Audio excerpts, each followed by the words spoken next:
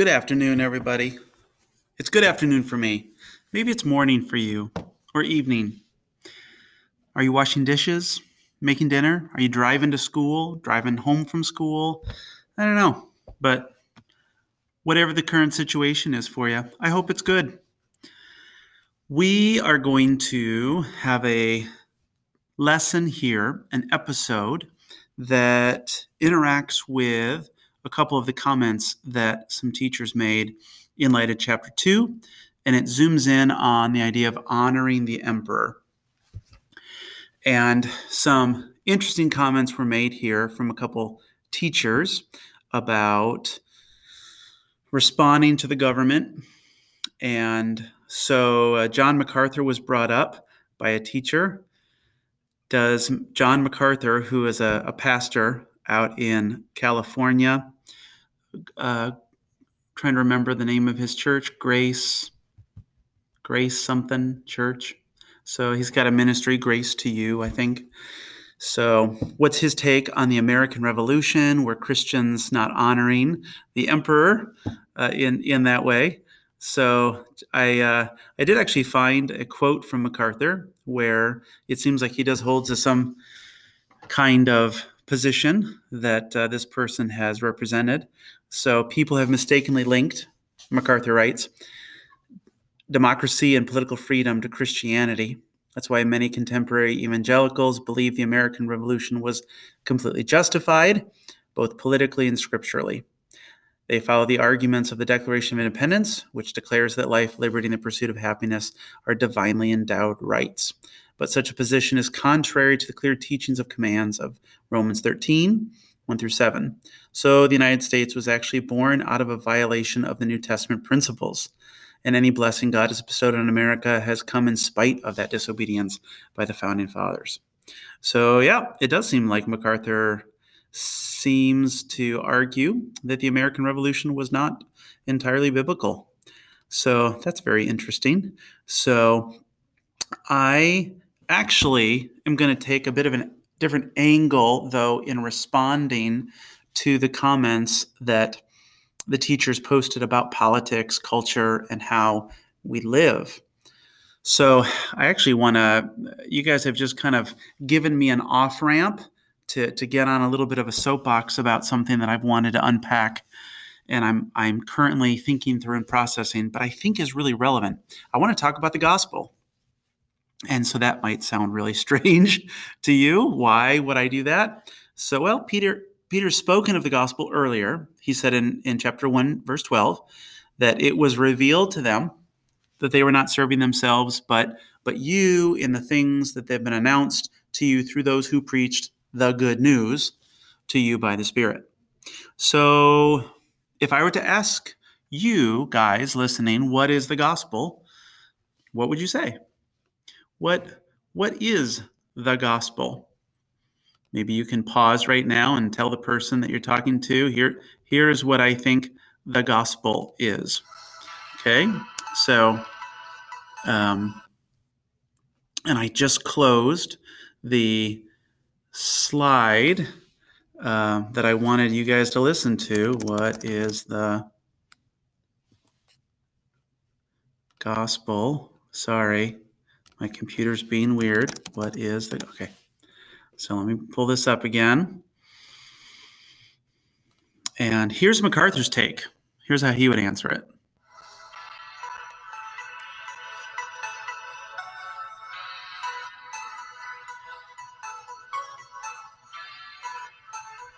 Simply the true gospel, and I think maybe the best way to say it is to understand 2 Corinthians 5:21. God made him who knew no sin for us, that we might become the righteousness of God in him. That's the gospel. And I think it needs to be understood in this context. The context of 2 Corinthians 5 is a context of reconciliation. 5 times from verse 18 to 21, the word reconciliation is used in some form. And what the passage is saying is, the good news is that sinners can be reconciled to God. Okay, that's the good news. They've been alienated, they're enemies, and hell awaits the enemies of God. But reconciliation is possible, and God has devised it. God is the author of this reconciliation. That's why Paul says in verse 18, all things are from God, who is reconciling sinners to himself, who is reconciling the world to himself. The uniqueness of the Christian gospel is that God is the reconciler. Man can't do that. All right. So there's MacArthur's answer, and I wanted to use MacArthur because he was brought up earlier, and some of you might say, yep, that sounds pretty normal. That's pretty much what I've always heard the gospel was.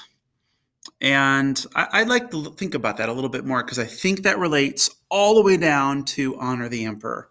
So there's a bit of a rabbit trail, but I think we'll come back around. If you ask the Gospel of Mark, ask Mark, the guy who wrote the gospel, what the gospel is, he would say it's fulfilling Isaiah 40. And most of us are thinking, excuse me, Isaiah what? And I want to acknowledge that MacArthur, when he gives the answer, what is the true gospel, he does not reference Isaiah 40. So I want to investigate this a little bit more. I admit this is a bit of a biblical soapbox, but I want to expand on this a little bit. Two angles of the gospel. One is called the soterian gospel, and another is called the kingdom gospel. So I want to read a post from an article, and there's a decent amount going on in this article. And I'm going to post this for you guys so you can look at it and check it out. This guy does a really nice job of conveying what's kind of going on in theological circles as this word gospel is being thought about and revisited by scholars. What do we mean when we say that? So here we go. In our season of COVID-19 quarantine, so you get a sense of when he wrote this, there's been a really important discussion or a lack of discussion on the heart of the gospel, the good news that Christians proclaim. This discussion started with Greg Gilbert's claim in recent Together for the Gospel talk that Scott McKnight and Matthew Bates divorced the gospel from the realities of personal salvation in their effort to show the center of the gospel pronunciation is Jesus is King. And items like justification by faith, or MacArthur would say reconciliation, are results of a positive response, faith and allegiance to this gospel proclamation. This claim then resulted in responses from McKnight and Bates, and then a counter-response from the responses from Gilbert. Here are the links that you guys can follow, he says, and he's got the links in the article, and you should check out these links. It's good stuff. So he says, let me briefly define each side of the debate. So here's the King Jesus gospel. The gospel, or the good news, is that Jesus has been enthroned as King, Lord. Jesus becomes human in the kingly line of David, dies an atoning death for our evil on the cross, was buried, raised, witnessed, and enthroned as King at the right hand of the Father. The Holy Spirit was then sent to apply the benefits of this good news to those who respond in allegiance. And the word in Greek that's most often referred to as allegiance is faith. Okay, that's interesting. Faith here is defined as allegiance. Those who argue for such a gospel presentation include Matthew W. Bates, Scott McKnight, N.T. Wright, and Joshua Jipp, J-I-P-P.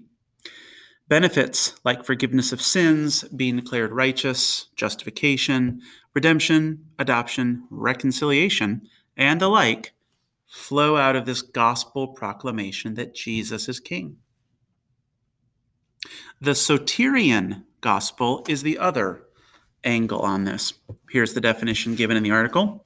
The gospel, or the good news, is that God sent his son Jesus to die on the cross as to bear the wrath of God in the place of all who believe in him, and rose from the grace, I think it's supposed to say grave, in order to give his people eternal life. This sort of gospel presentation is well known in American evangelical churches for the last 50 years. This sort of gospel understanding is espoused by people like Greg Gilbert, John MacArthur, John Piper, R.C. Sproul, Albert Mohler, and the like. It is the main thrust of groups like T4G, Together for the Gospel, and TGC, the Gospel Coalition, 9 Marks, and Desiring God. Central to this understanding of the gospel is Martin Luther's idea of justification by faith. The author of the article says, I've shown my cards right in the title that I believe the King Jesus gospel is a more faithful and full gospel message to the biblical story in the early church. It's not that the Soterian gospel is completely wrong, but it is certainly a truncated gospel message, which I believe is more dangerous than we would like to admit. Quick pause, guys. The word soterian in Greek means salvation. So it's a salvation gospel. Back to the article. Maybe this all seems like semantics to you, and it quite possibly is, but the implications of these semantics go much further than words. I have no desire to hash out the arguments on each side of the discussion, nor do I think that would be helpful. You should probably just read their books. But what I do think would be helpful is to give a few reasons why we desperately need a King Jesus gospel in our current cultural climate. 5 things come to mind. Number 1, the King Jesus gospel is more faithful to the biblical narrative and helps readers make better sense of the biblical story as a whole. Many churches are making great efforts to make their people biblically literate, but preach a gospel divorced from the biblical narrative. Greg Gilbert acknowledges this in his talk. McKnight, I believe, is correct when he writes, their gospel, no matter how you cut the cards, is, or at least has been, closer to the 4 spiritual laws, the bridge, or the sinner's prayer gospel. Though all of these evangelism methods of days past have truth to say about redemption, they are again a truncated gospel. If we wish for our churches to be biblically literate, we should probably start by preaching the far more robust gospel of the biblical narrative. Number 2, the idea of Jesus as King or Jesus as Lord is a crucially important message in a world ridden with nationalistic idols that we have comfortably paired with Christianity, particularly in the United States. The gospel proclamation that Jesus is Lord means at the same time Caesar is not. The implications of such a message should be clear. The people of God are a people who seek the welfare of the city and serve the common good of humanity, but we cannot be national patriots of any kind. That's interesting. Number 3, the King Jesus gospel understands faith, the Greek word is pistis, in a more biblical, robust sense of allegiance. Matthew Bates says bodily loyalty inclusive of trust. The modern Western idea of faith is limiting in its scope and leads to misunderstandings of the Christian life and biblical narrative. Faith in the modern Western context seems to be reduced to this idea of belief, often related to right doctrine. This leaves us with a massive misunderstanding of what the biblical story is about. The story goes, God created earth and you and me. Earth is a beautiful place and a place with suffering. We all live our lives, sometimes good, sometimes bad, but we all really are a mixed bag of good and bad. And however, we're all trying to do good or believe the right doctrine or beliefs.